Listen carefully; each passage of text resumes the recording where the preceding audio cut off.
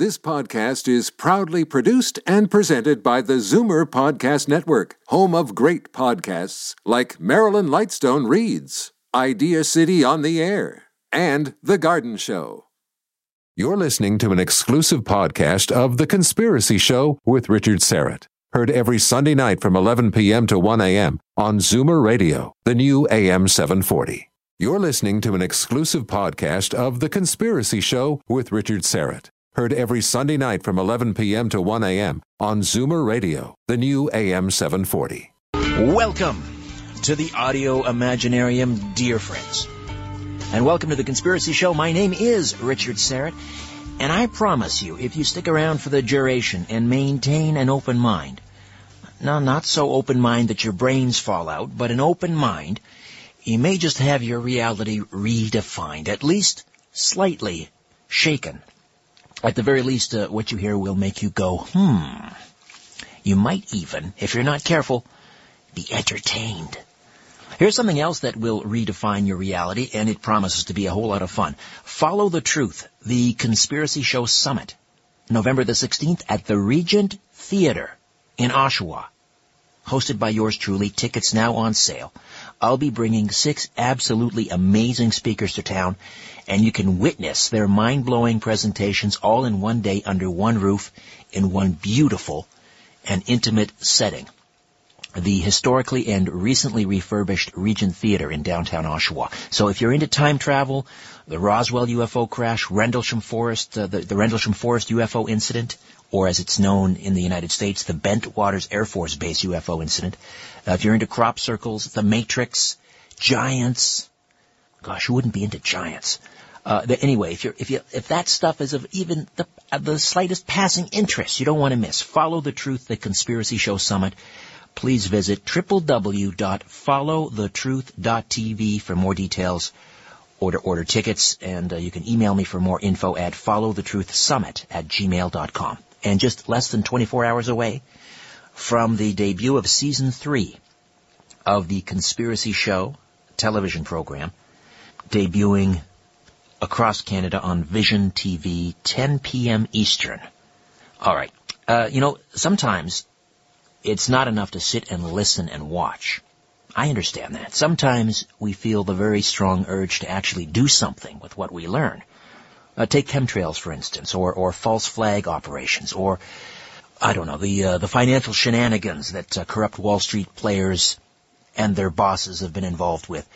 I talk about these things a lot on this show and on the television program, and you listen and watch intently, and for that I'm truly grateful. But you're probably thinking to yourself, okay, I believe chemtrails are real.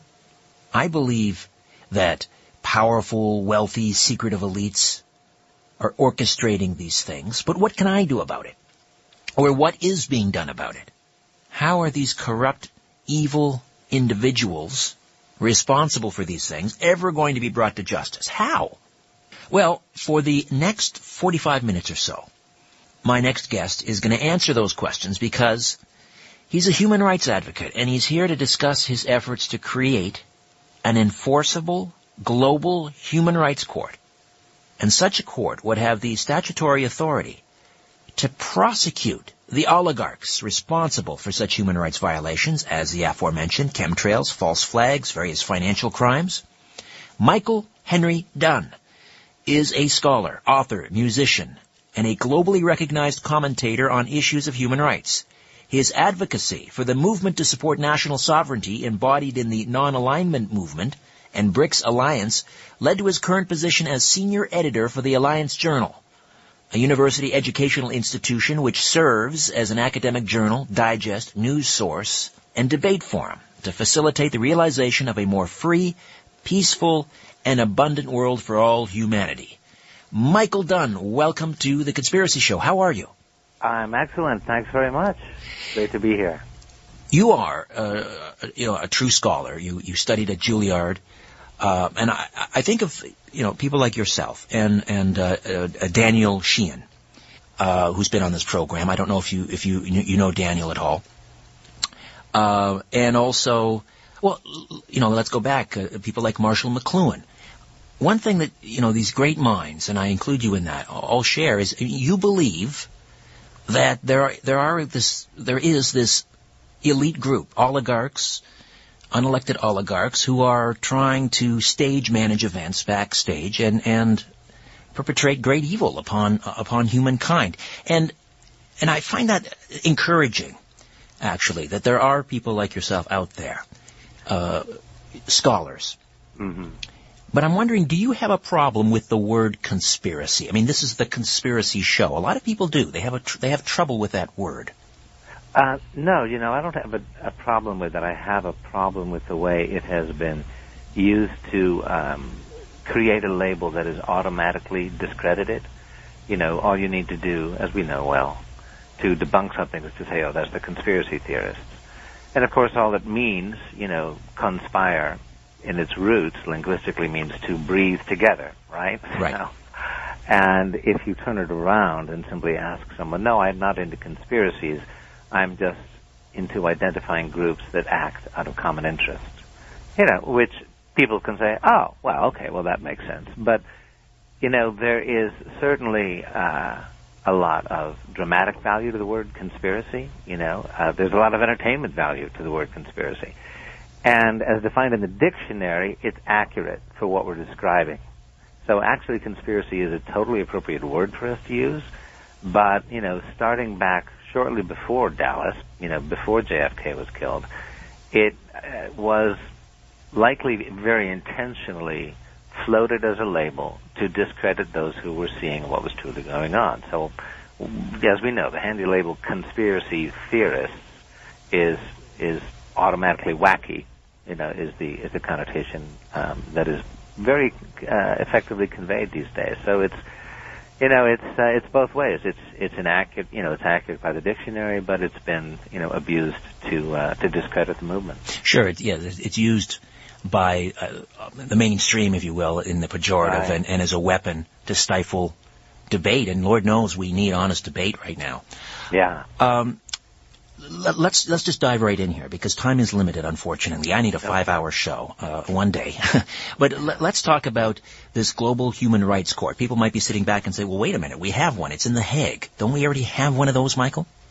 Yes, we have a number of human rights courts. We have an International Court of Justice, and we have the International Criminal Court, and we have the European Court of Human Rights, and we have the United Nations Human Rights Council, and all these international courts. And they are designed essentially to be ineffective in addressing the systemic human rights violations by which the cabal accomplishes its daily operations. Since time is limited, if you like, Richard, what I can do here is quickly give you the limitations of those courts. I'll try to make it a 30-second soundbite. How does that sound? Well, we have a little more than 30 seconds. If you need, if you need a couple, okay, if you need 3 minutes, please do so, because this is important. Okay. Well, let's go with the International Court of Justice, right?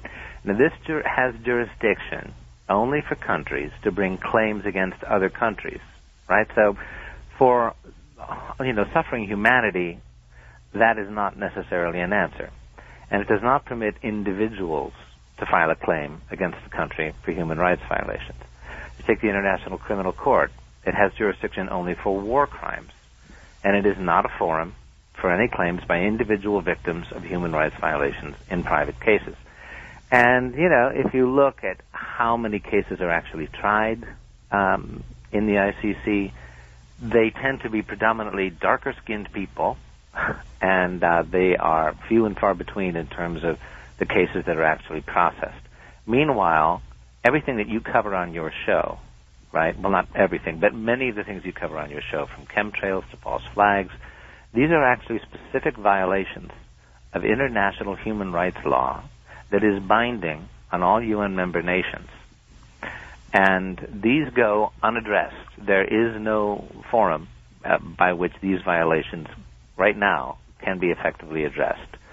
And, that is what the Arbitration Court of International Justice, which has statutory authority under international law, and I can go into that if you like, that is what this court has been designed to address, are the systemic violations of these international laws, and to effectively prosecute them.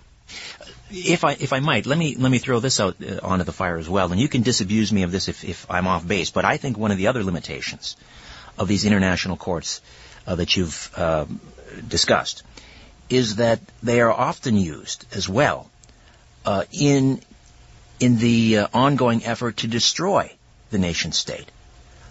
For example, if we look at what happened in Yugoslavia and how that country was torn apart, and I mean, I don't know if you are in agreement on this, and if not, please tell me. But I just think that's an important limitation. That these courts, to my mind, are often used to bludgeon, to aid in the dismantling of nation states. We have Tony Blair speaking. I believe it was in Ohio a number of years when he first introduced this humanitarian doctrine, which has been used in places like Libya. Which was anything but a humanitarian effort. Right. We must invade to protect people. What are your thoughts on that? That humanitarian doctrine and a lot of these international courts are used to destroy the nation state? Well, I can't really comment on anything, specific actions by the international courts that allowed that. I can agree with you, definitely that a humanitarian front, is a humanitarian excuse, a screen, is used as the excuse. For example, what's happening in Ukraine, in the Western media. Yes. Of course, it was, played up as these, freedom fighters going against these, Russian-backed people who wanted to prevent all the good Ukrainians from allying with their friends in Europe. Well, it was a NATO destabilization operation. There were snipers, who were killing people on both sides, and there's witnesses to this, who, simply to destabilize the situation. And it was, in fact, a neo-fascist coup that overthrew a democratically elected government, which we and the West promptly cheered on, and suddenly Vladimir Putin is Adolf Hitler, So that kind of manipulation of our human sympathy through the humanitarian pose, is something that does happen quite a lot. All right, Michael, stay put. When we come back on the other side, let's drill down and discuss what this court, this Global Human Rights Court, would look like. Let's talk about the statutory authority to prosecute the oligarchs responsible for such human rights violations as chemtrails, false flags, various financial crimes, how it would work, how we bring it about, most importantly, how we get this done. Back with more of my conversation with Michael Henry Dunn here on The Conspiracy Show. Don't go away. Welcome back. We are speaking with Michael Henry Dunn and his efforts to bring about a human rights court, not the typical human rights court that seems incapable of bringing real tyrants to justice.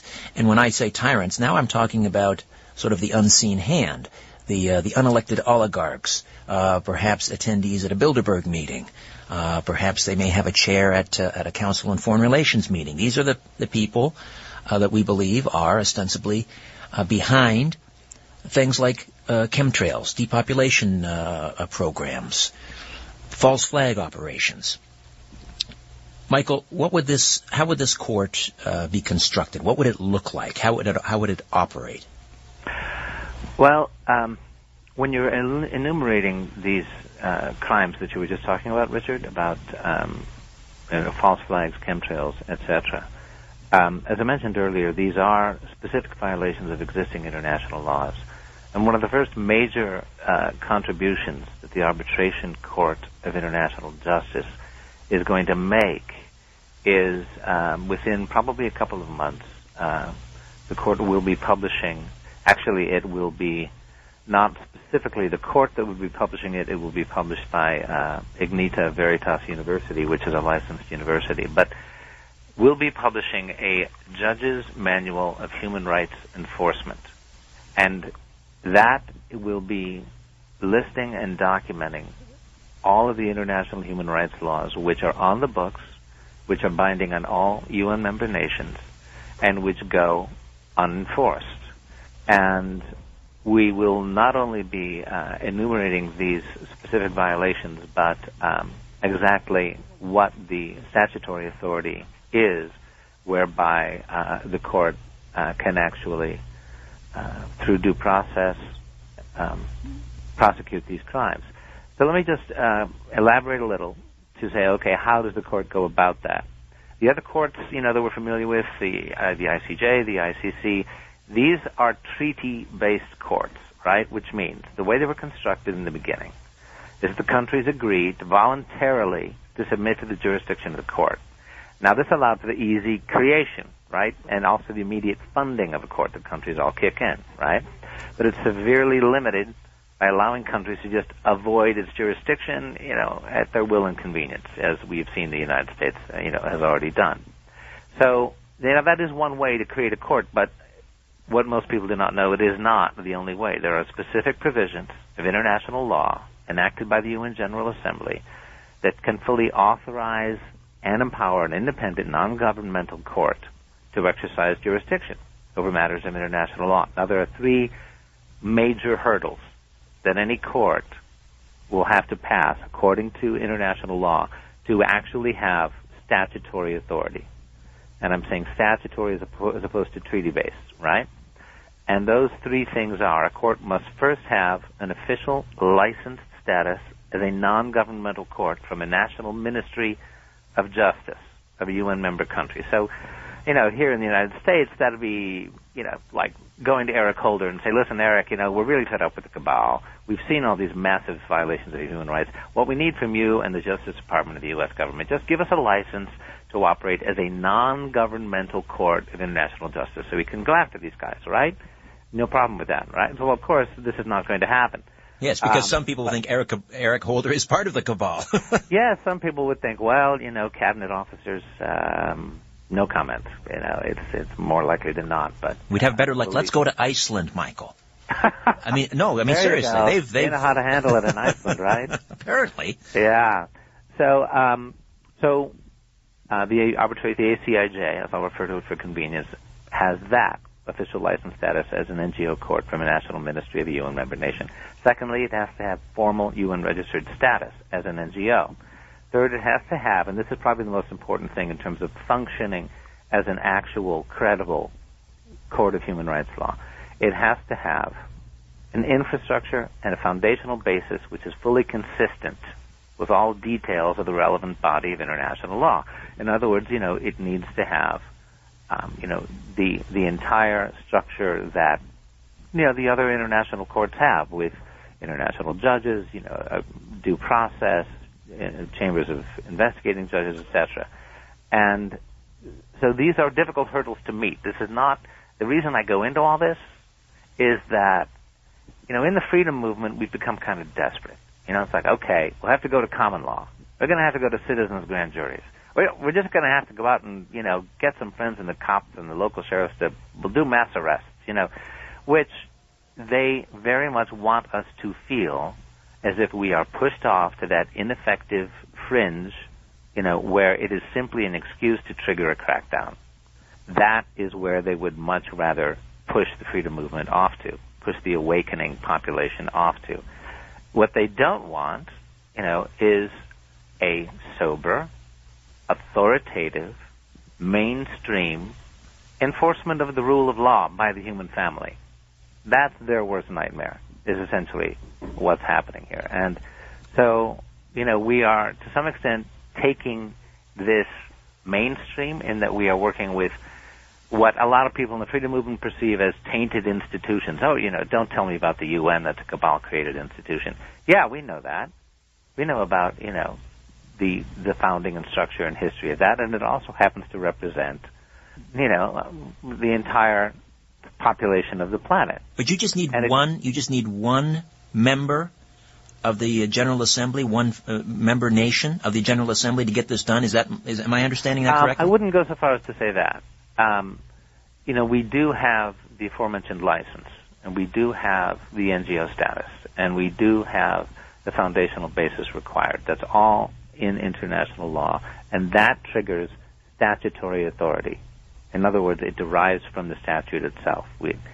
All the criteria have been met, therefore it has statutory authority. In terms of, all you need is one country. Now, there are, like 170 countries in the non-aligned movement. There is the BRICS alliance. There is, the planet is waking up. And there is, widespread and growing awareness of the oligarchy, who they are, what they do, what their agenda is. And so this is not, about some lone band of would-be heroes trying to set up some court. This is about the human family coming together under the rule of law to enforce existing human rights law through existing institutions. So, and that is actually kind of revolutionary, in the current, in a good way, not as in, we're waving bloody flags and storming the Bastille, but as in it's seizing the one lever that is actually going to make a difference. And, I can't go into a lot of operational details about exactly how would we proceed, which countries, are our allies, what we're doing. Obviously there's people listening to your show, you're well aware of it, who would try to counter such moves. But essentially, the strategy I'm happy to share with people, that is what I would encourage people to open their minds to, that it is these mainstream institutions by which we can actually enact effective change, by which we can actually push back as a human family and enforce the rule of law, are through these existing institutions that they want us to think have been tainted. Oh, it's the UN, they'll throw that out. Oh, it's the Catholic Church, throw that out. Oh, it's, it has to do with the UK. Oh, that's the, the Illuminati tainted Windsor clan or whatever. This is, all that does is push us to the ineffective lunatic fringe, which is just where they want us to be. You're absolutely right. I know and I hate using the term community when we're talking about conspiracies because it's not an appropriate term. There is no such thing as a conspiracy community. There are simply people who are aware and who care, but it doesn't matter what area you delve into, whether it's and I don't know if you have any feelings one way or the other about the whole UFO issue, but if you go into the UFO community, again, for lack of a better term, there is so much divisiveness, so much infighting, that it's hard to get anything done. So I believe you're absolutely spot on, that's what these oligarchs, they want, and they are seeding this dissent. They actively, they have well-funded operations that, that enact that stuff, that put out the disinformation, create the infighting. That's, that's controlled opposition. We're so busy fighting ourselves that we lose our... And so another thing that we're doing, like through the Alliance Journal, which as an academic journal, as part of the Ignita Veritas University, within the university, to have academically sound, footnoted, referenced, annotated articles that cite, mainstream sources of evidence for these cabal crimes, that cite, parliamentary reports, mainstream articles, there's tons of this out there that cut through all that fog you're talking about, Richard, that they create in order to keep us confused and at each other's throats. If there's a mainstream organ that is putting out credible information, fact-based, that scholars can go to and use as academic references for further research, that's a big shift. That pulls us away from the conspiracy fringe and puts us mainstream, where people say, okay, this is for real.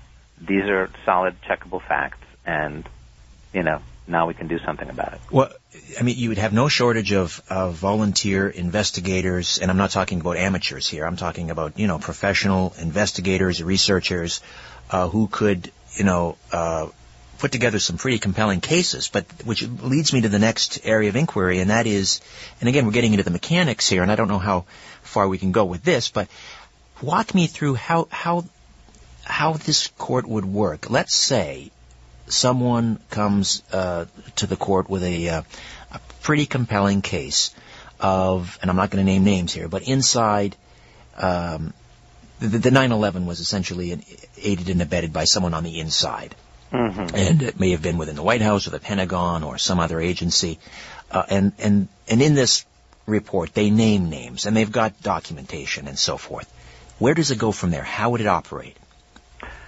Okay. The question that always comes up in people's minds when they're looking at this is, okay, tell me about enforceability. Great, because there have been For example, the court in Malaysia that indicted Bush.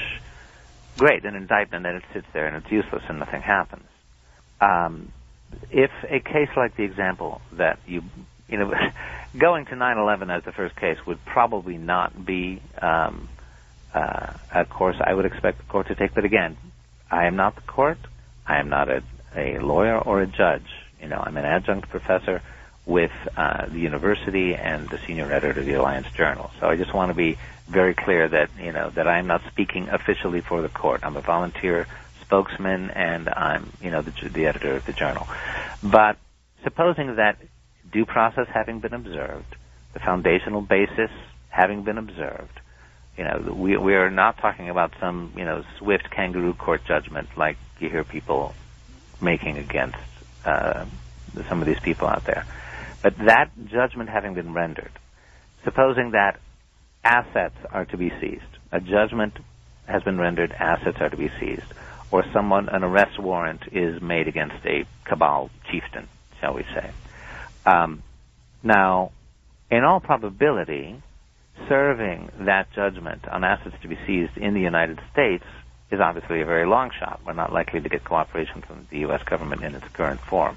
However, there are 170 nations in the non-aligned movement, and all it takes is just one of those nations to be willing to recognize the statutory authority of the court and to seize assets of the offending country or individual within its territory. For example, embassies have assets, embassies have accounts, embassies have funds.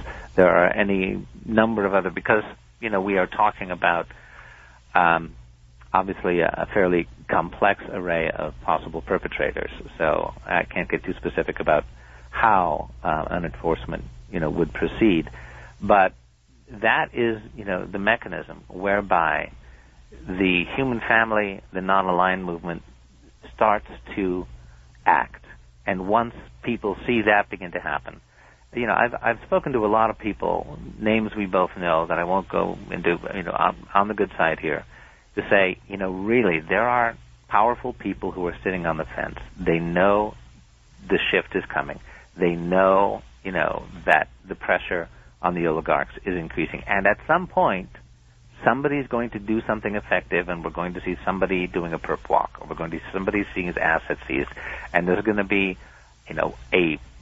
just a lightning awareness shooting through, either the U.S. or the world that the jig is up, and you're going to see a lot of these fence sitters jumping. And when that moment happens, I cannot predict, nor if I could, would I, here on the air. But that is essentially the mechanism. And, I can't go into a lot of operational detail beyond that, just for security reasons, which, I'm sure you can appreciate. All right, we'll come back and discuss further. I'll tell you what, as we head into the break, though, even if I don't see assets being seized, even if I don't see individuals doing the perp walk, just to see an actual trial, maybe it's in absentia, I don't know if that's, would be within the protocol of such a court, but just to see an actual trial, a real investigation and a trial, I think for a lot of people, that would be enough, at least to start with. Yeah, and it would be conducted by, international judges, certified international judges. We're not going to ask them to put their lives on the line, and we're not going to be identifying these folks right, this second. But yeah, this will be, ironclad international law process. All right, we'll come back. More of my conversation with Michael Henry Dunn here on The Conspiracy Show. My name is Richard Serrett. Yes, keeping an eye on the New World Order indeed. In fact, not just enough to keep an eye on them. We've got to take the next step, which is to put them on the stand, subpoena them, put them on the witness stand, prosecute them, and hopefully put some of these evildoers behind bars for a very long time. Is that possible? Is that within the realm of possibility? Well, my guest, Michael Henry Dunn, thinks so, and the first step is the creation of this International Human Rights Court that he's been discussing here on the program. Now, I mentioned 9/11, and you said, well, that may be just, a little bit too much to chew first time go around for such a court. Could you give me an example of one of these New World Order crimes that you think would be a good place to start? Someplace you'd like to see them start? Financial crimes. That's what's happening with the bank accounts of ordinary people.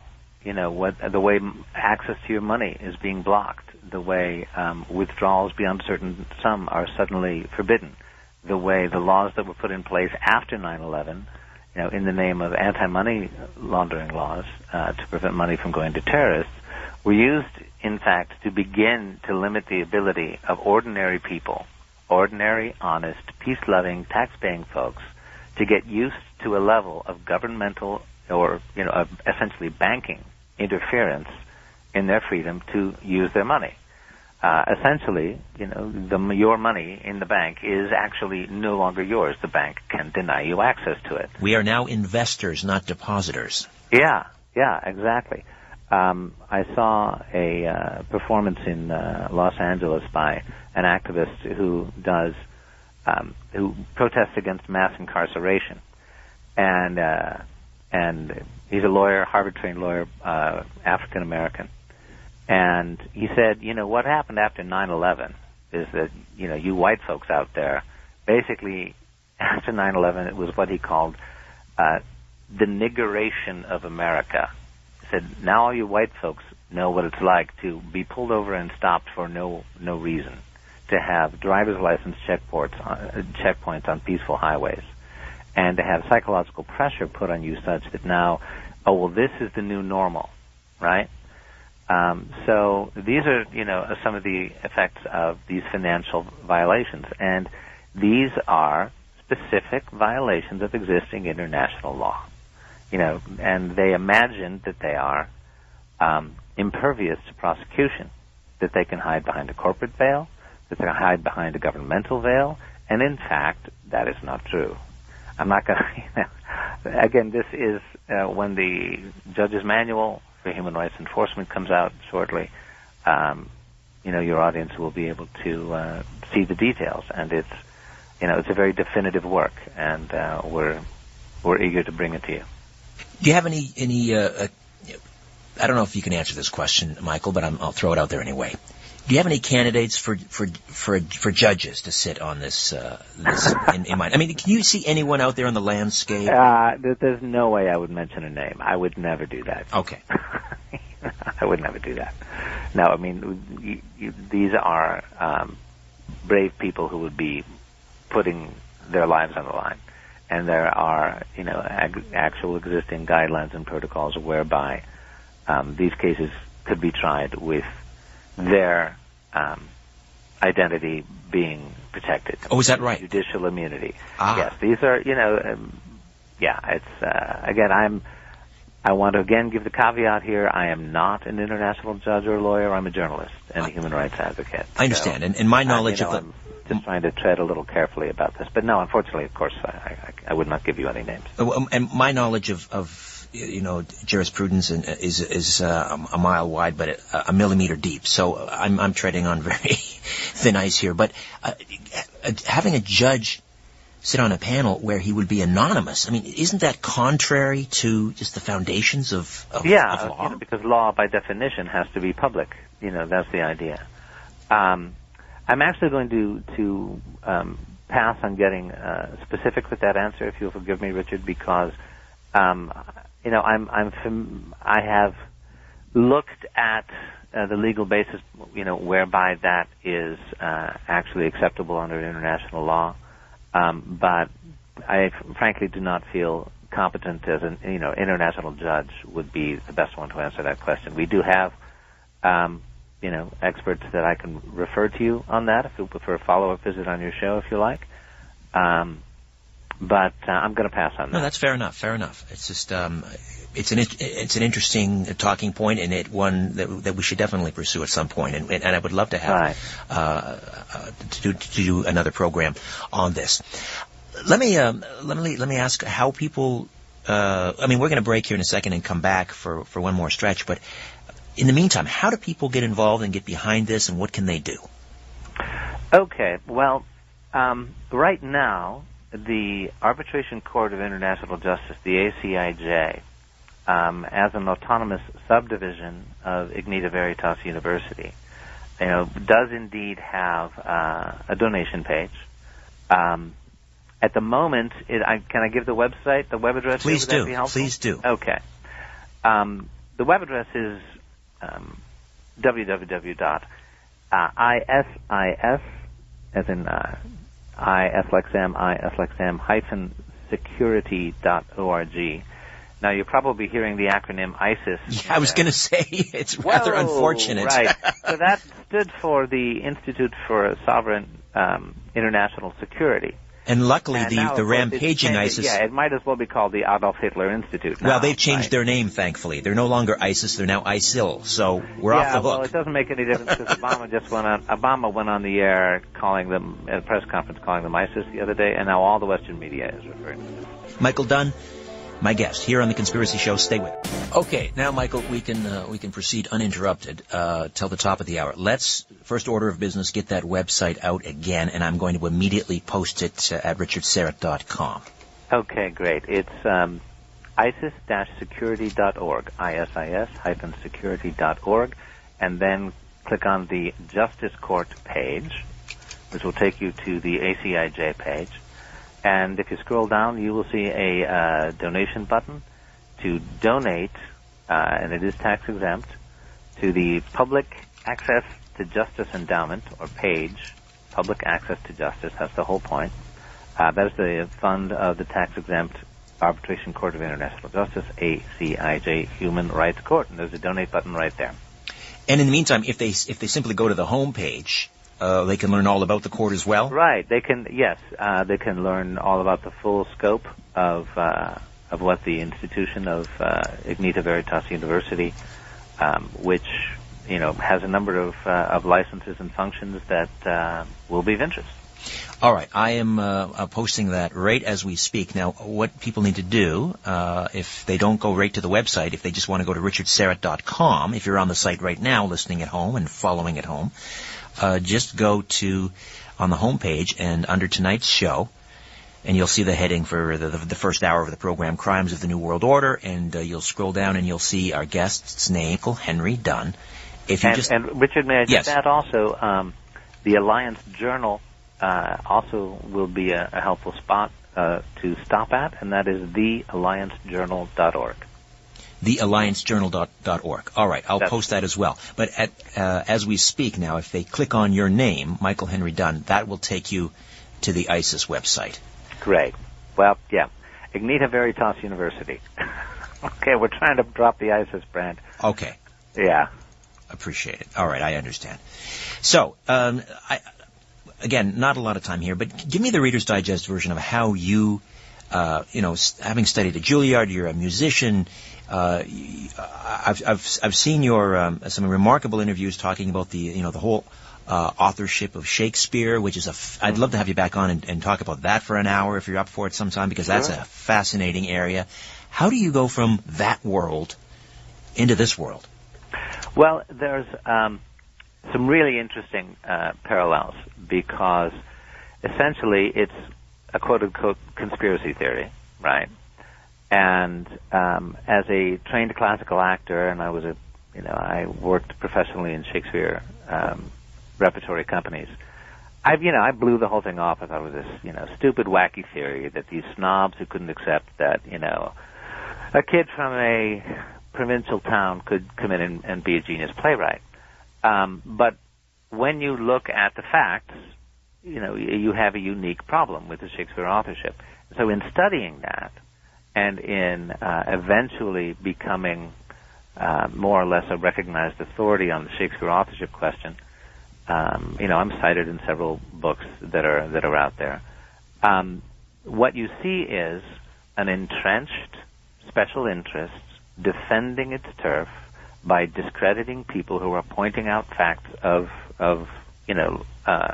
quote-unquote lost history, right? So that background and training, eventually I became a trustee of the Shakespeare Fellowship, which is a not-for-profit organization of scholars studying the question. When it rolled around to 2011, and I became aware of the the currency reset rumor. By that time, I had studied enough of what was going on with the false flag situation to realize that much as I did not want to believe it, the story we were given on 9/11 was a story. And once I began to research the financial reset, I started to write for blogs that later put me in touch with Neil Keenan. And Neil, was impressed with my work and asked me to write a preface to his lawsuit, the $1 trillion lawsuit, which David Wilcock covered in Financial Tyranny. And so that's how I started to work with Neil, and then I went to Jakarta, Indonesia, and, on the ground with Neil there in early 2013 for several months. And that's when, I was writing a lot of journalism from that location about what was going down with Neil's efforts to, put the control of the global collateral accounts in the hands of the right people. So that background, essentially, I had a pretty thorough training in the information war because the same tactics are used. It's a very similar situation.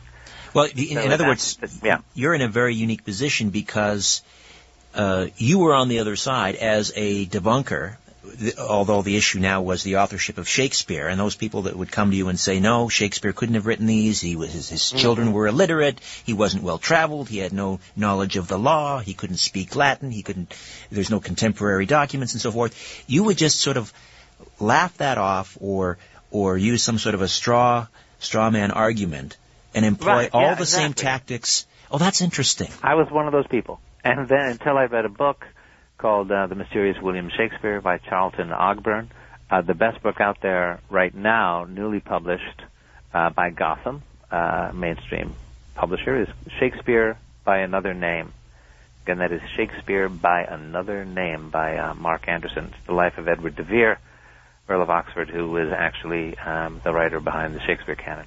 I've heard you sort of outline all the evidence, not all of it, a little bit of the evidence, which is overwhelming in and of itself. But I mean, you're right. The parallels there are amazing because let's for example talk about 9/11, and it's the old story about how these conspiracies are really they're not conspiracies. They're out there in plain sight. Yet there is some sort of psychological blinder that we all have we put on, whether it's a self-preservation mechanism, which I think is a large part of it. I mean, I guess because we all have a vested interest. When you were a Shakespearean actor, you had a vested interest. Oh, sure. We all live this lifestyle, as some might call it, a profligate lifestyle here in the West, and so we, deny that conspiracies are perpetrated by people with turbans, not us. So I guess that's what it is, isn't it? It's a self-preservation mechanism. That's what prevents us from seeing the truth.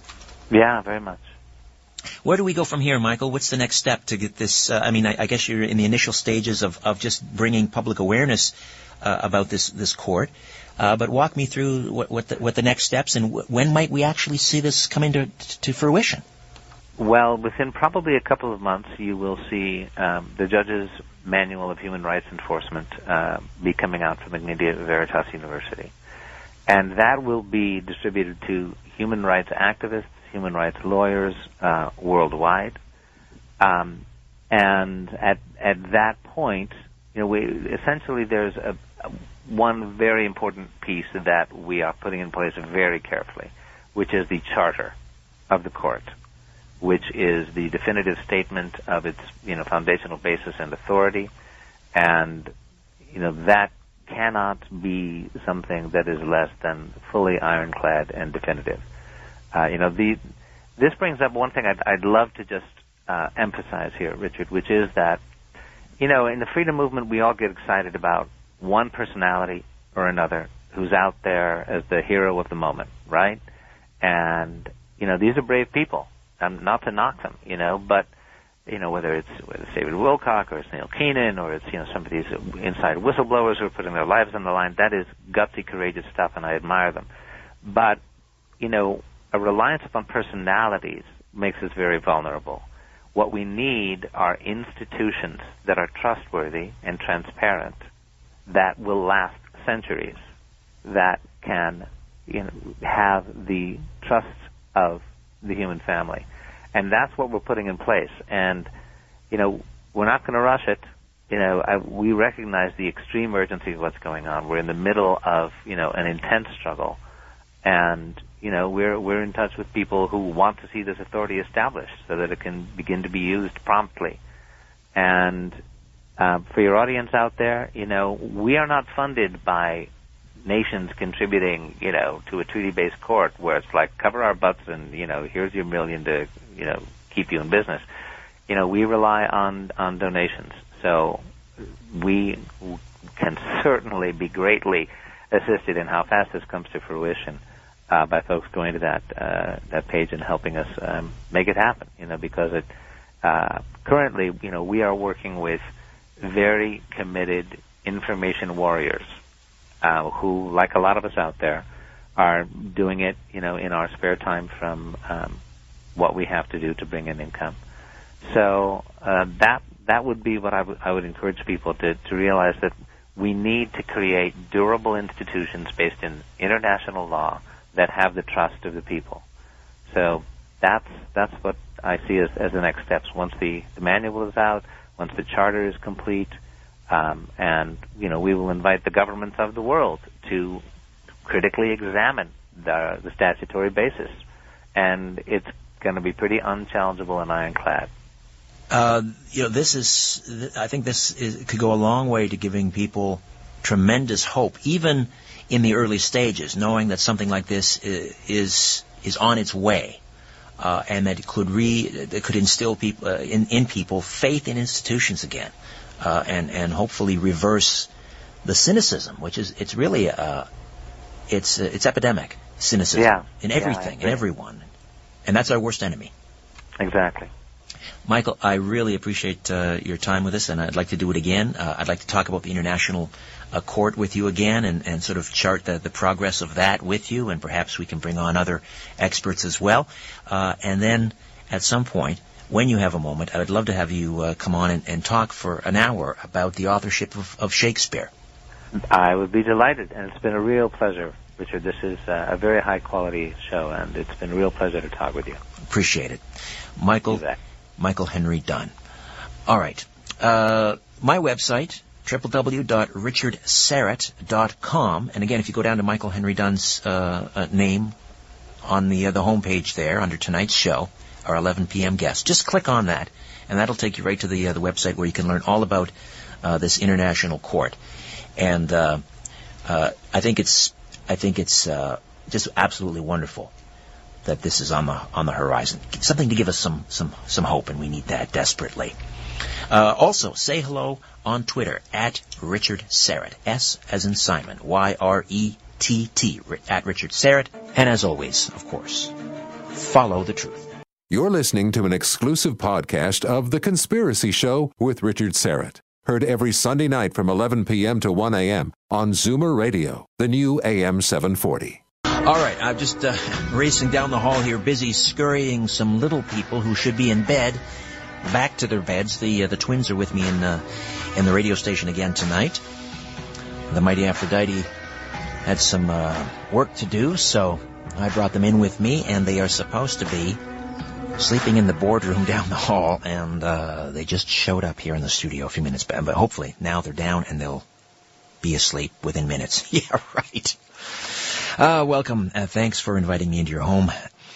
It's that time of the month, and it's time for a visit from our paranormal investigator extraordinaire, Rosemary Ellen Guiley. Now, of late, Rosemary joins me in the latter half of the show, and we get her take on some paranormal stories in the news. We call it our Paranormal News Roundup. But tonight we've got a special treat for you, because Rosemary is with us for the entire hour. She has a brand new book out. It's called Haunted by the Things You Love, which she's co-authored with John Zaffis. Zaffis, you may remember, is a paranormal researcher of some renown, and he has a paranormal reality TV show called The Haunted Collector. I believe it's on Sci-Fi. He's not with us tonight, but we do have, of course, Rosemary, and She's no stranger to this topic. We've talked about haunted objects before, but we're delighted to have the whole hour to do so. Again, Rosemary Ellen Guiley, one of the leading experts on the paranormal, with more than 50 books published by major houses on a wide range of paranormal, spiritual, mystical topics, including 9 single-volume encyclopedias, last time I checked anyway. Her work is translated into 15 languages, and she's worked full-time in the paranormal since 1983, researching, investigating, writing, and presenting, and, of course, teaching. Always a pleasure to welcome back Rosemary Ellen Guiley. How are you, Rosemary? Wow, Richard, it's been quite a weekend. John and I were at a major paranormal conference in Sault Ste. Marie, Michigan, where we actually debuted our new book, Haunted by the Things You Love, that we'll be talking about this evening. We were both presenting at the conference, and the actual debut in hard print and an e-book was on Friday, and it's gotten off to a terrific start, very well received. John has many, many fans from his long career in the paranormal, and also as the star of his own reality show, Haunted Collector, which was all about objects that have spirit attachments and then create havoc with people who acquire them. Yes, congratulations, first of all, on the book. And what is this for you, number 51, 52, 53? I've lost count, Rosemary. I'm pushing 60 now, oh, my. I think. Now, is John's program still available on Sci-Fi, The Haunted Collector?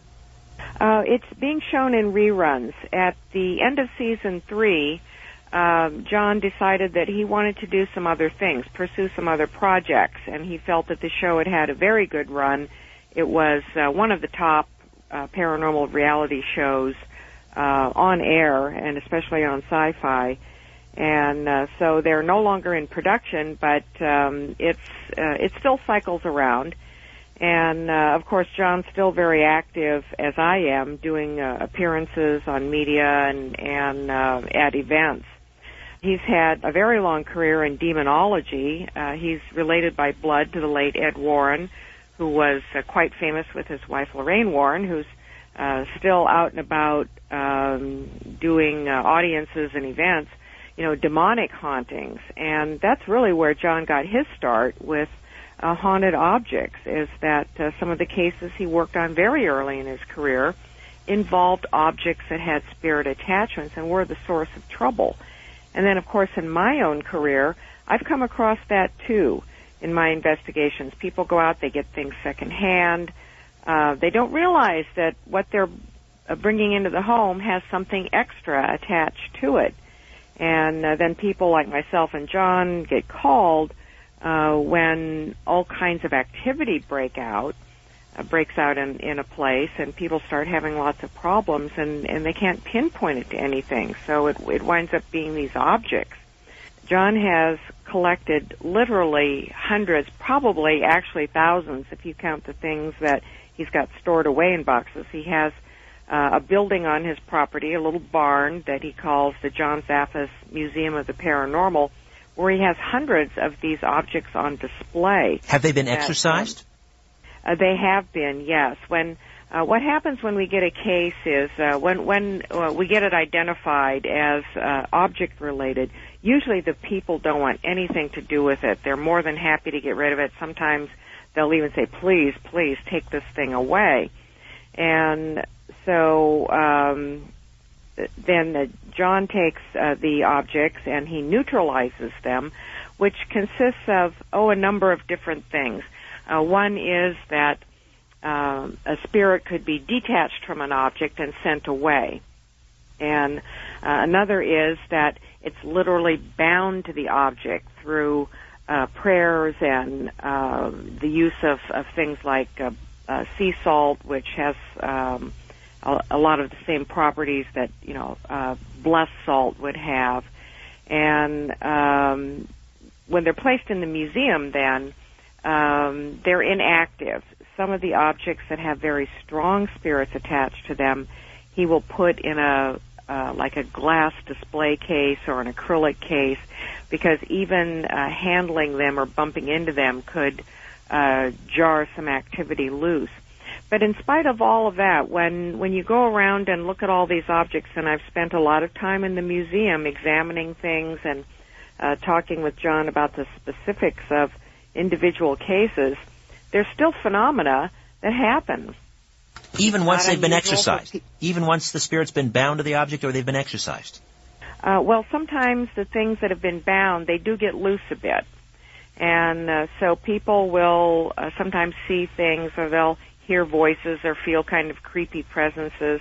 I have gotten EVP there. There was one of the days that we were doing research for the book. We were walking around the museum, and I just had a digital recorder with me for note-taking purposes. And when I went back to transcribe the tape, at the very end of it, there was a masculine-sounding voice that whispered, "John," just like that, right at the end. That would chill you to the bone. Or probably not. You're used to that. Things are still there. Well, what's fascinating to me is that there are so many phenomena associated with one single inanimate object. As you say, you bring in, let's say you buy a bonnet chest at a flea market. You bring it home, and then a short while later, you've got, maybe it's a string of bad luck. Maybe you're seeing poltergeist disturbances. Maybe you're having, weird dreams, nightmares. You're seeing shadow people. Can one object cause all of these things, or is it usually just one? Usually there's one spirit attached to an object. And actually there are a number of explanations for attachments. And the most active is spirit. A spirit, for example, let's say an individual has a spirit attachment, and when that person dies, the spirit stays with one of their possessions. And it's sort of an emotional bonding sort of thing. Sometimes people will inadvertently call in spirits. They're involved in mediumship, or they're experimenting with summoning or spirit communications, and they'll call in things, and then those things linger in the environment. They don't go away, and they will attach to objects that, sort of like a snail has a house, and it's a place to live. Sometimes objects are afflicted with curses. We've got several cases in the book, usually involving love relationships gone bad, where people have deliberately cursed something and then given it as a gift, and it's like a peace offering or a present of some sort, and then that spirit comes in like a Trojan horse to wreak havoc in a place. Then there's thought form energy and residual energy from a person, just intense emotions that sort of create an animated thought form energy that can boomerang around. So most of these things do happen with secondhand objects that you find in estate sales and antique shops, but even new objects can become afflicted as well.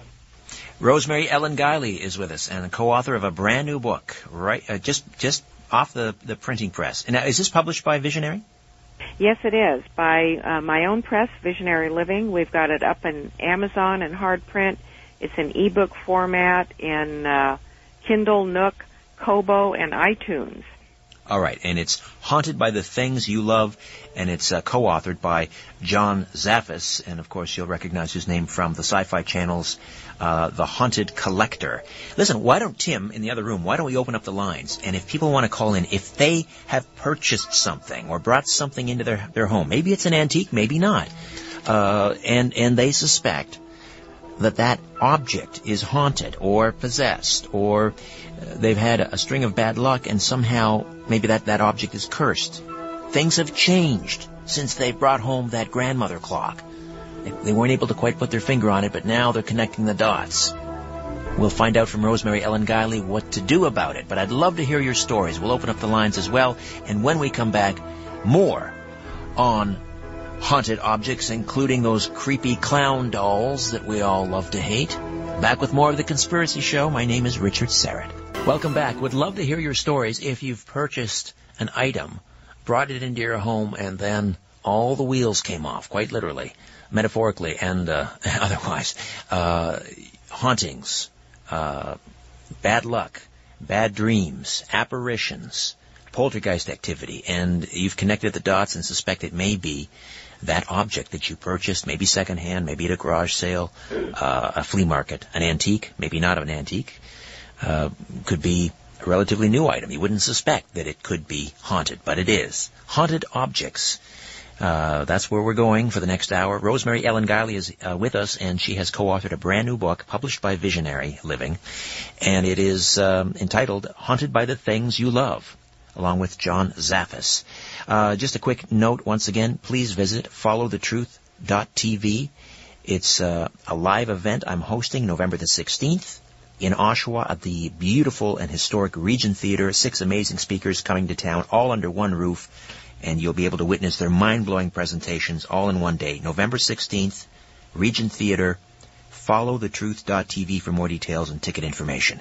And once again, want to welcome new affiliates KLBM AM and KBKR AM, both in the Portland, Oregon area. KLBM and KBKR in Portland, Oregon. All right, back to Rosemary Ellen Guiley. Now, Rosemary, early in my career, when I was producing talk radio, we received this email. I guess it would have been a fax back then, actually.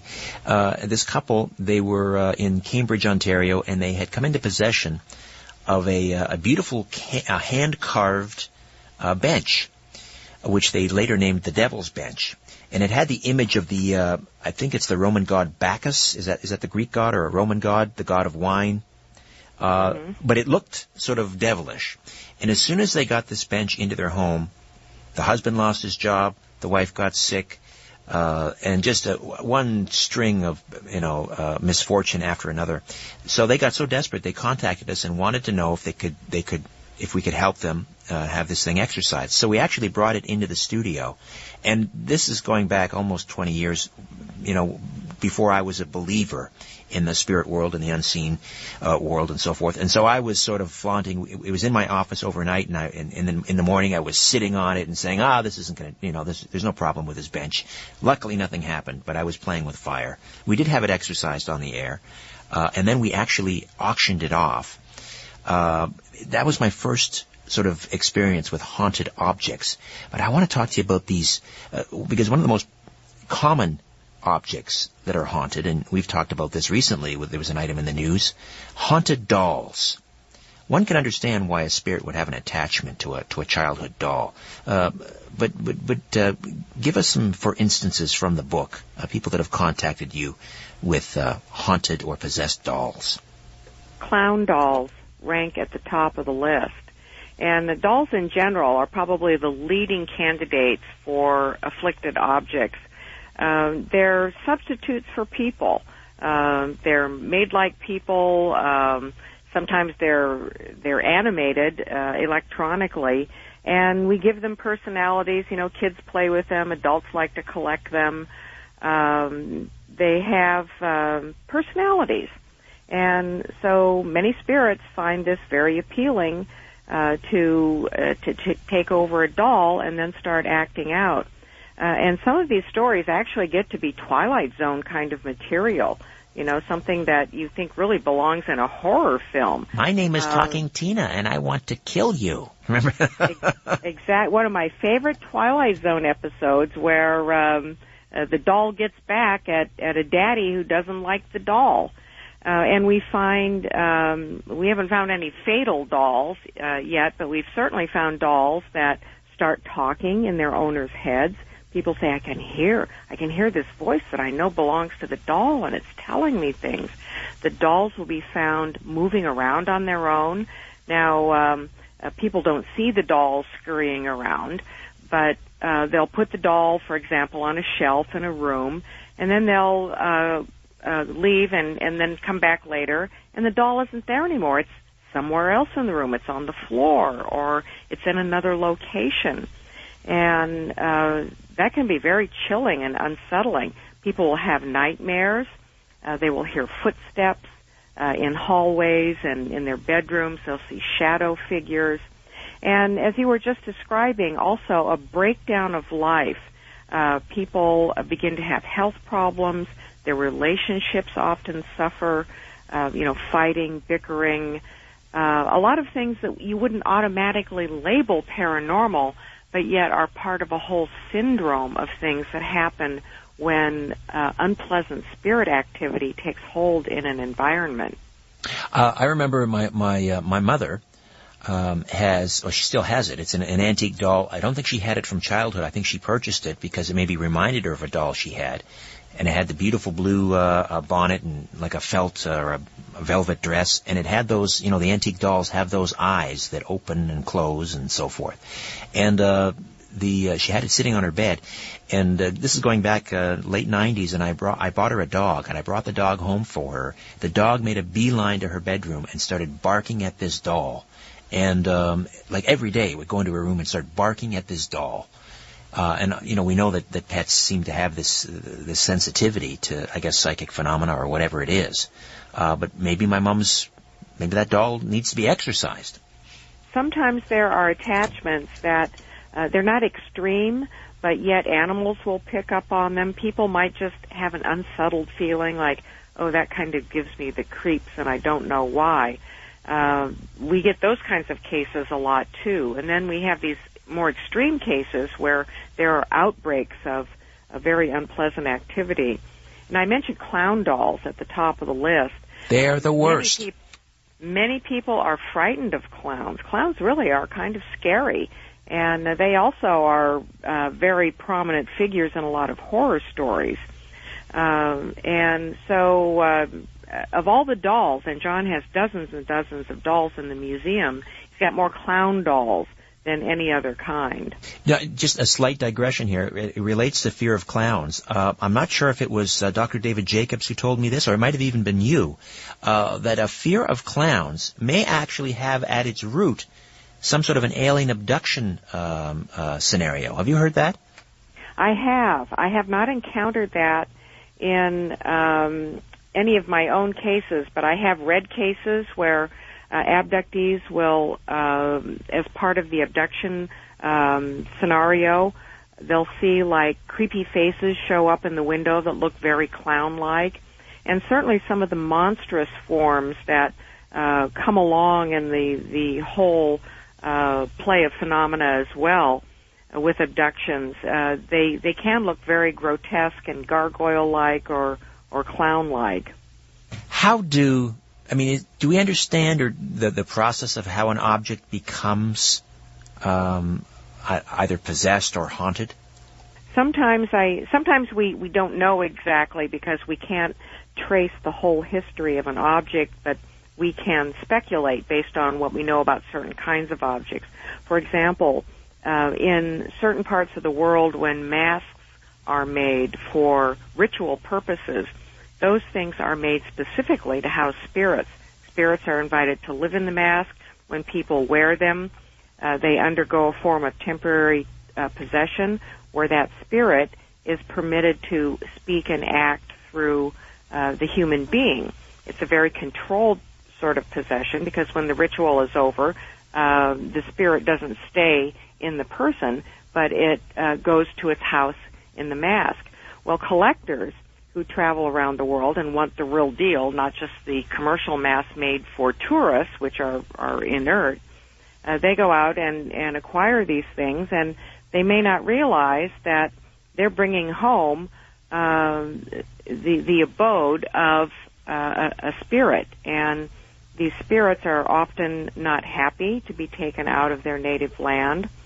They'll be usually put on display in another environment, and if the conditions are right, and sometimes it depends on the people involved and their sensitivity to the spirit world, then the spirit can act out in a very unhappy manner, just like an unhappy child even. And people have had nightmares. We've got a story in the book where a woman acquired an African mask that was a genuine ritual mask. And among the things that happened to her were nightmares where she was in this foreign setting. She was out in this foreign land, out in a field of grass, and she was with people who were drumming and chanting.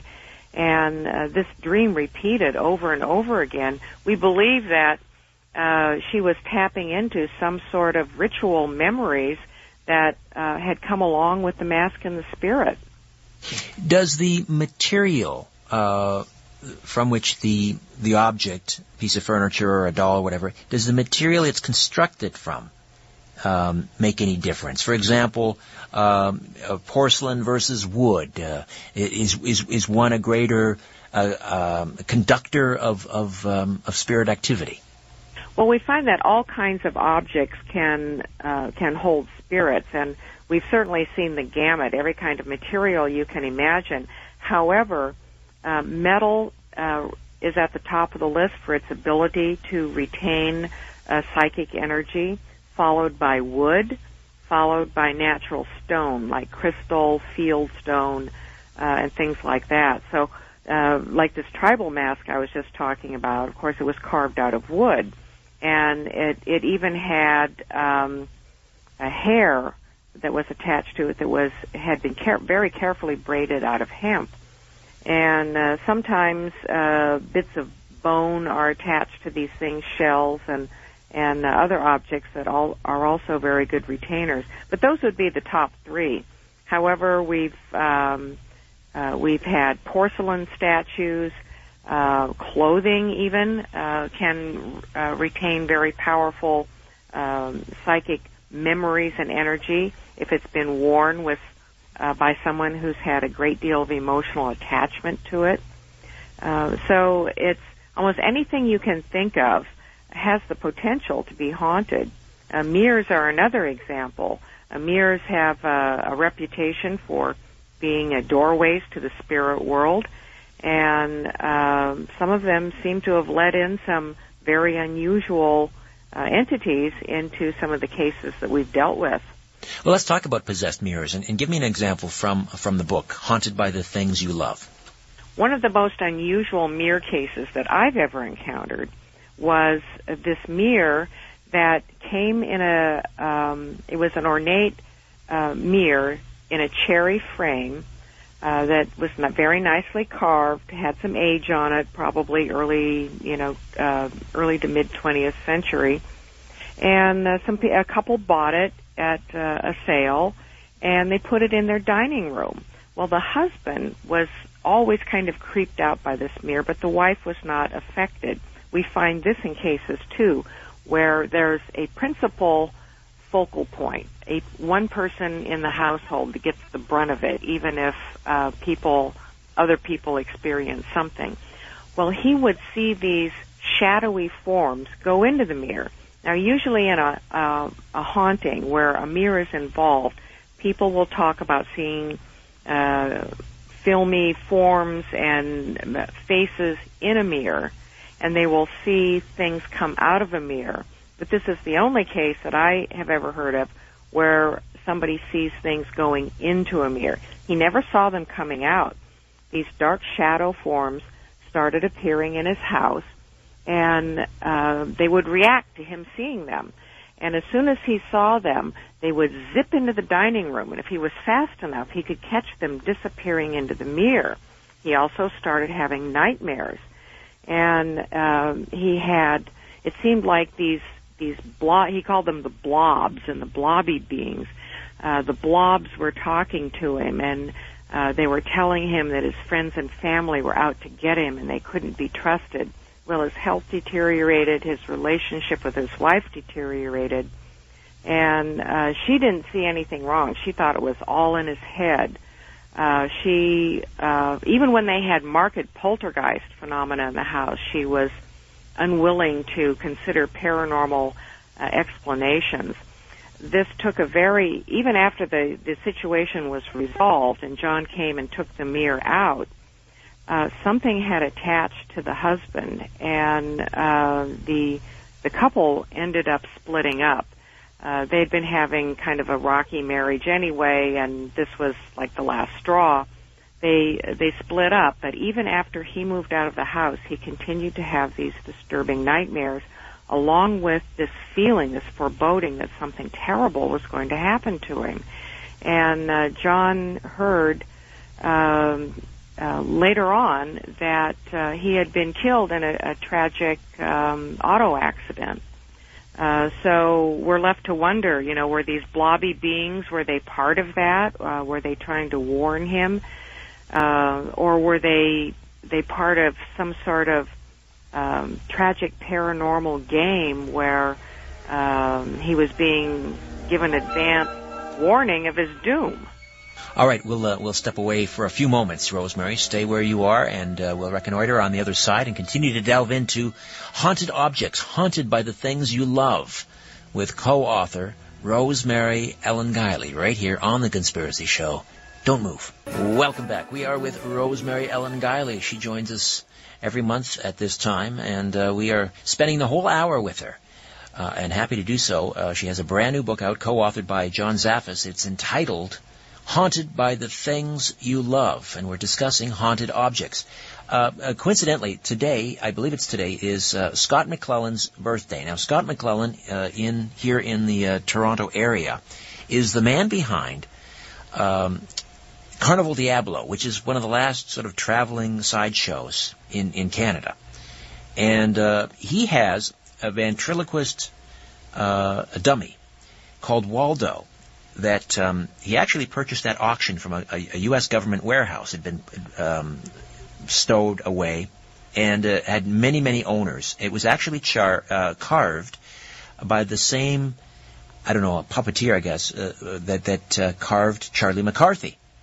And Waldo, supposedly, is connected with about a dozen mysterious deaths over the years.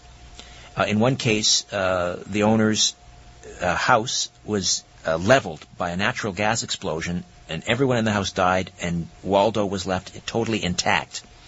And the original owner was a ventriloquist in vaudeville, who was found mysteriously beaten or bludgeoned to death in his dressing room, even though there was no sign of entry and the door was locked from the inside.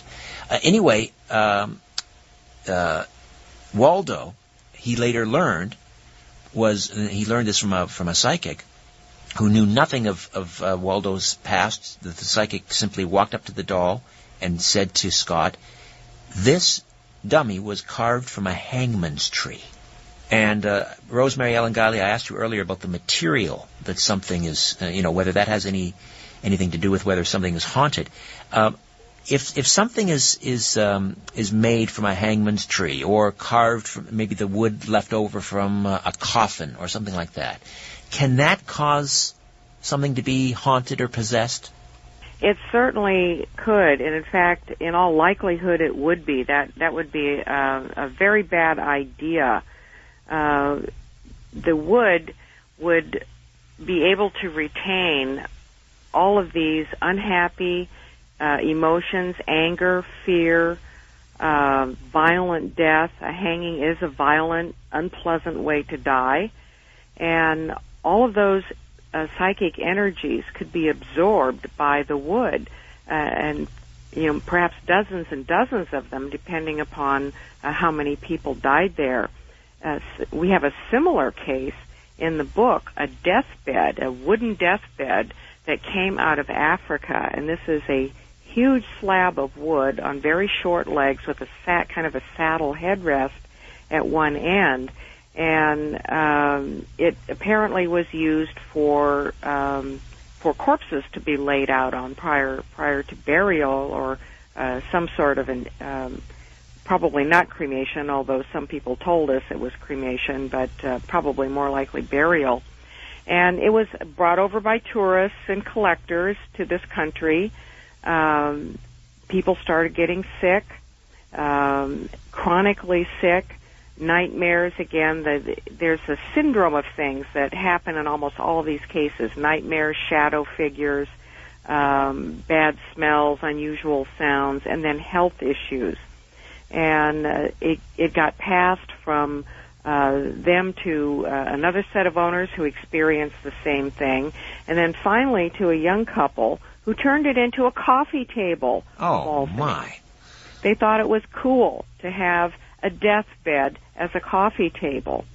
And the girlfriend got horribly afflicted, and she left. It split the couple up. And at that point, then, the man who who had acquired it, decided that, well, maybe it was time to get rid of it because he was starting to experience things too.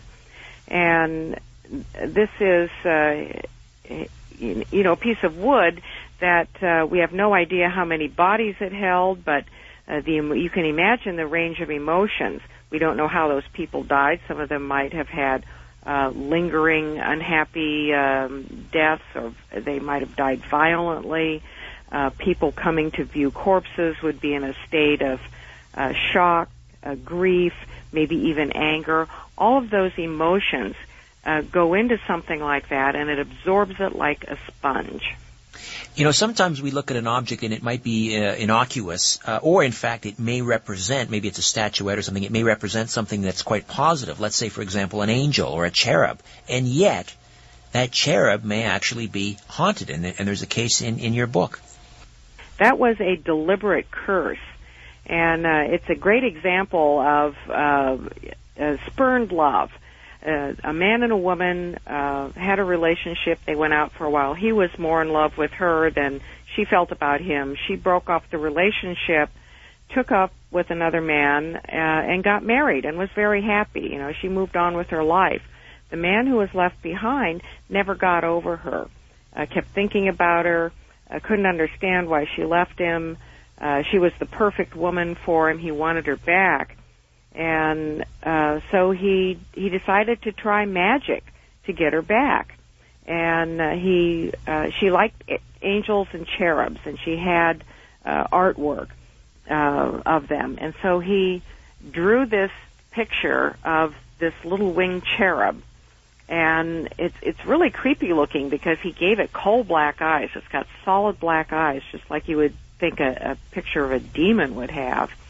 And he infused it with a magical spell. He taught himself how to do it. He put a spell on the back of the drawing and hid it in the frame, and then called her up and invited her to lunch and said he had a present for her. And she reluctantly went, accepted it. She didn't really like it, didn't want to take a present, but she didn't want to hurt his feelings. And she began to have a lot of problems. She started thinking about her old ex and, wearing his jewelry that he had given her. She started fighting with her husband, and it created a lot of problems. It was a deliberate curse. All right, Rosemary, we'll take a time out. When we come back, we'll continue to explore haunted objects. I want to talk about musical instruments. I love old pianos and old guitars and violins and things like that, and I know there are some cases in the book, Haunted by the Things That You Love, where instruments have become possessed or haunted. We'll explore that with Rosemary Ellen Guiley on the other side, quite literally. The book is called Haunted by the Things You Love, and one of the co-authors, Rosemary Ellen Guiley, joins us. John Zaffis is the other author from the Haunted Collector television series on the Science Fiction Channel, or Sci-Fi, as it's known in the U.S. Musical instruments, Rosemary, can quite easily be haunted. One can imagine, that people become attached in this life and the next, as it turns out. We have a case where a woman who was a musician, she collected instruments, and she got this antique violin. And it was in a kind of a shadow box display that she put up on the wall. And shortly after it came in, her house was cold all the time, and she couldn't figure it out. And her cat just seemed to be kind of creeped out a lot, like there was something in the house.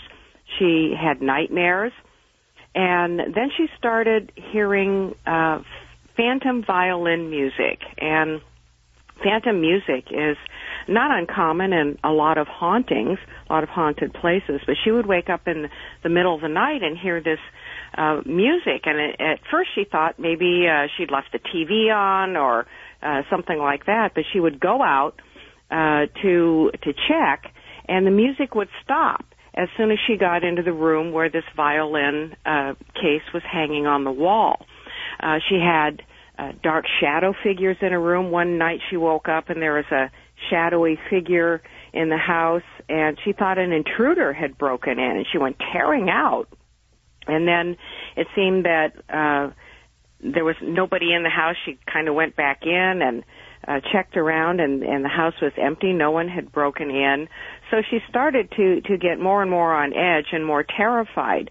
And then the music kept going in the middle of the night, and then the breaking point came when this thing flew off the wall at her. It's like invisible hands wrenched it off the wall and hurled it, trying to hit her, hurled it with great force, but it missed.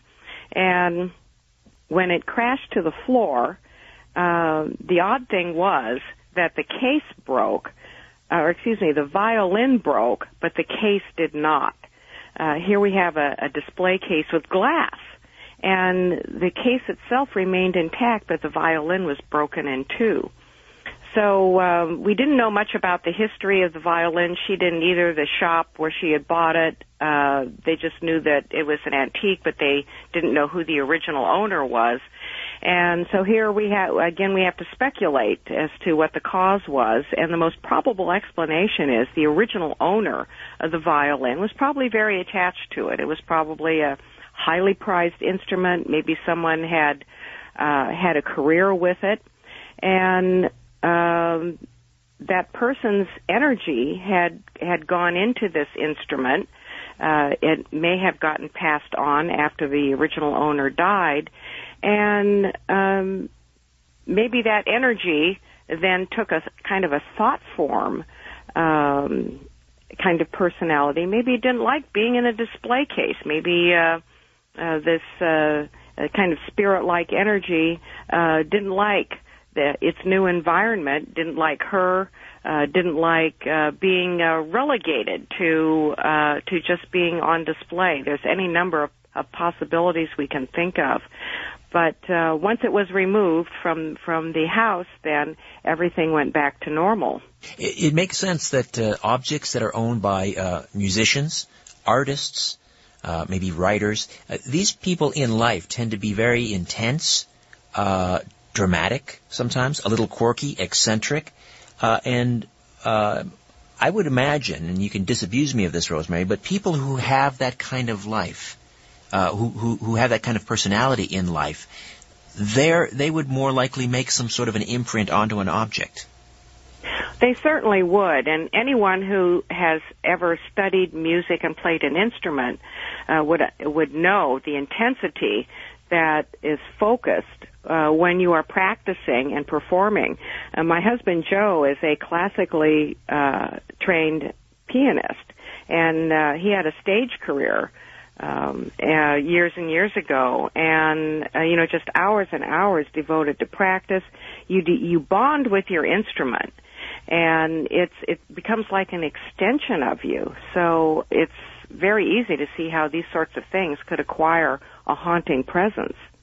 Well, here's something that's very strange as you're talking to me about this occurred to me. And last night I was hosting Coast to Coast, and I had Gary Patterson on the program, who writes about, tales from the rock and roll graveyard. And, he specializes in talking about musicians that have had such tragedy in their life and died untimely deaths. And we all know about the drug abuse and the alcoholism, and the mental illness, really, within the rock and roll world. And I'm wondering maybe whether some of that might be attributed to the actual instruments that these musicians are walking around with. Maybe they bought it secondhand and they have no idea. Is that possible? That's why a lot of people in the music industry, live such tragic lives? It's certainly an interesting theory, Richard, and has a lot of plausibility to it. Many musicians prize getting the instrument of somebody else, especially who is famous. And maybe the energies that come along with those instruments don't translate well to the new owner. It's not a good thing to do. So it could very likely be part of that mix. Yeah, you think of all the artists, for example, that have died in plane crashes. A lot of musicians, and now granted, the odds are that, they're in a high-risk business. They're flying more than the average person. Sometimes they fly in bad weather. Their promoter says, no, you got to be in Louisiana tomorrow night, come hell or high water. Thinking about people like Jim Reeves, Jim Croce, Patsy Cline, Buddy Holly.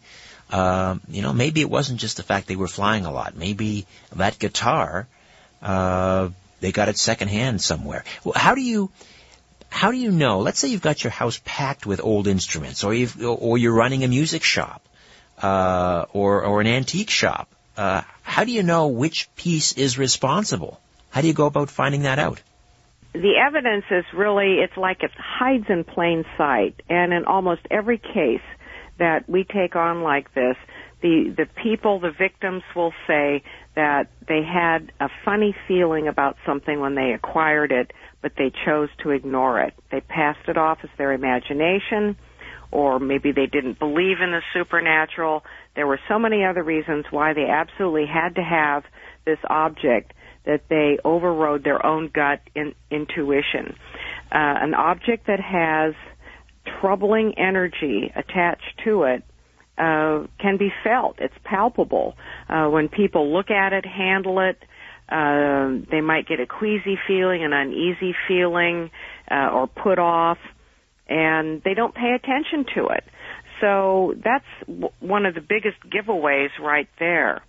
And one of the things that we advise people at the end of the book, where we talk about, how do you recognize these things and what do you do about it, is that when you are out shopping, especially for secondhand things, pay attention to how your body is responding to an object when you look at it and handle it. Sometimes people get these like irresistible attractions to things for various reasons, and that seems to be part of it too, where they're kind of lured in without realizing it.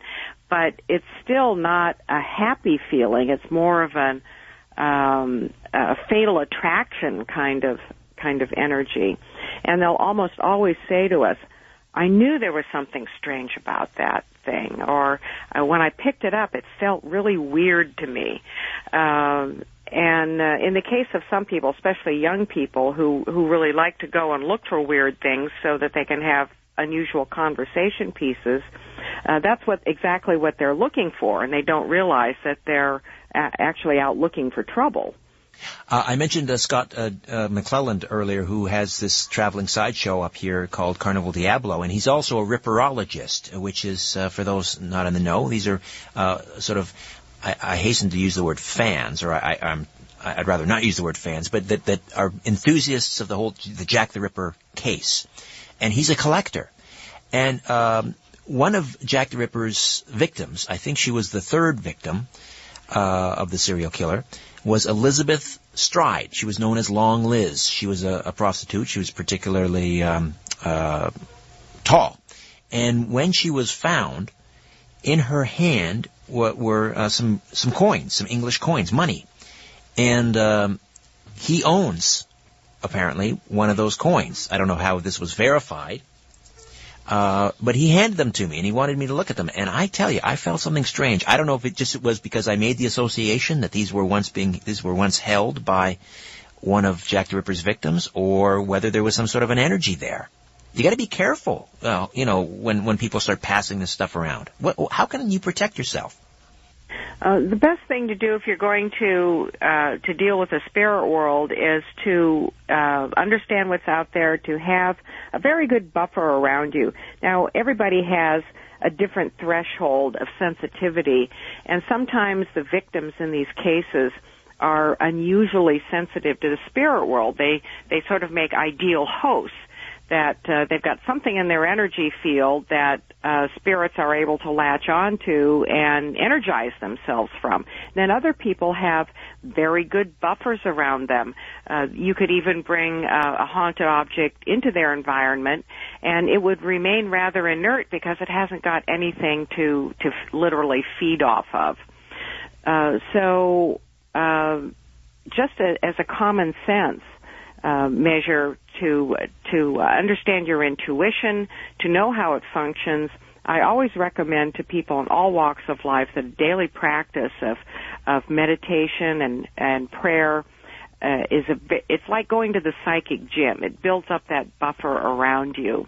But paying attention to your gut instincts is really the number one thing that the average person should develop. We're all intuitive. We've all got that.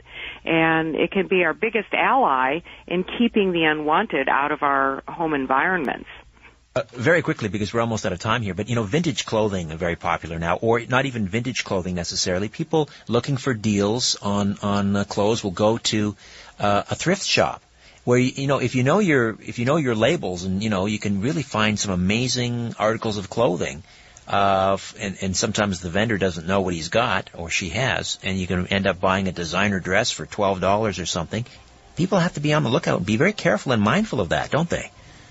Here again, the emotions of the original owner can linger in the clothing, and one of the best examples we have is a West Point dress cadet jacket that dated to about the turn of the 20th century. It was purchased by a young woman who wanted it for a fashion piece, and she loved it. She wore it all the time. She began having nightmares. They turned out to be scenes of fighting that we felt were World War I. And our conclusion was that whoever had owned that dress jacket, even though the jacket had not been used in combat, it still had a great deal of emotional significance to probably a young man who had it, that he had probably been killed in World War I, because some of her nightmares were being in trenches and people being gassed, and they used the chloroform gas there. Well, just goes to show you, you got to be careful. Saw blood on herself, and all of it was held in the jacket. All of those memories. All right, Rosemary, got to run. Wish we had more time. Congratulations on the new book, Haunted by the Things You Love, by Visionary Press. This podcast is proudly produced and presented by the Zoomer Podcast Network, home of great podcasts like Marilyn Lightstone Reads, Idea City on the Air, and The Garden Show.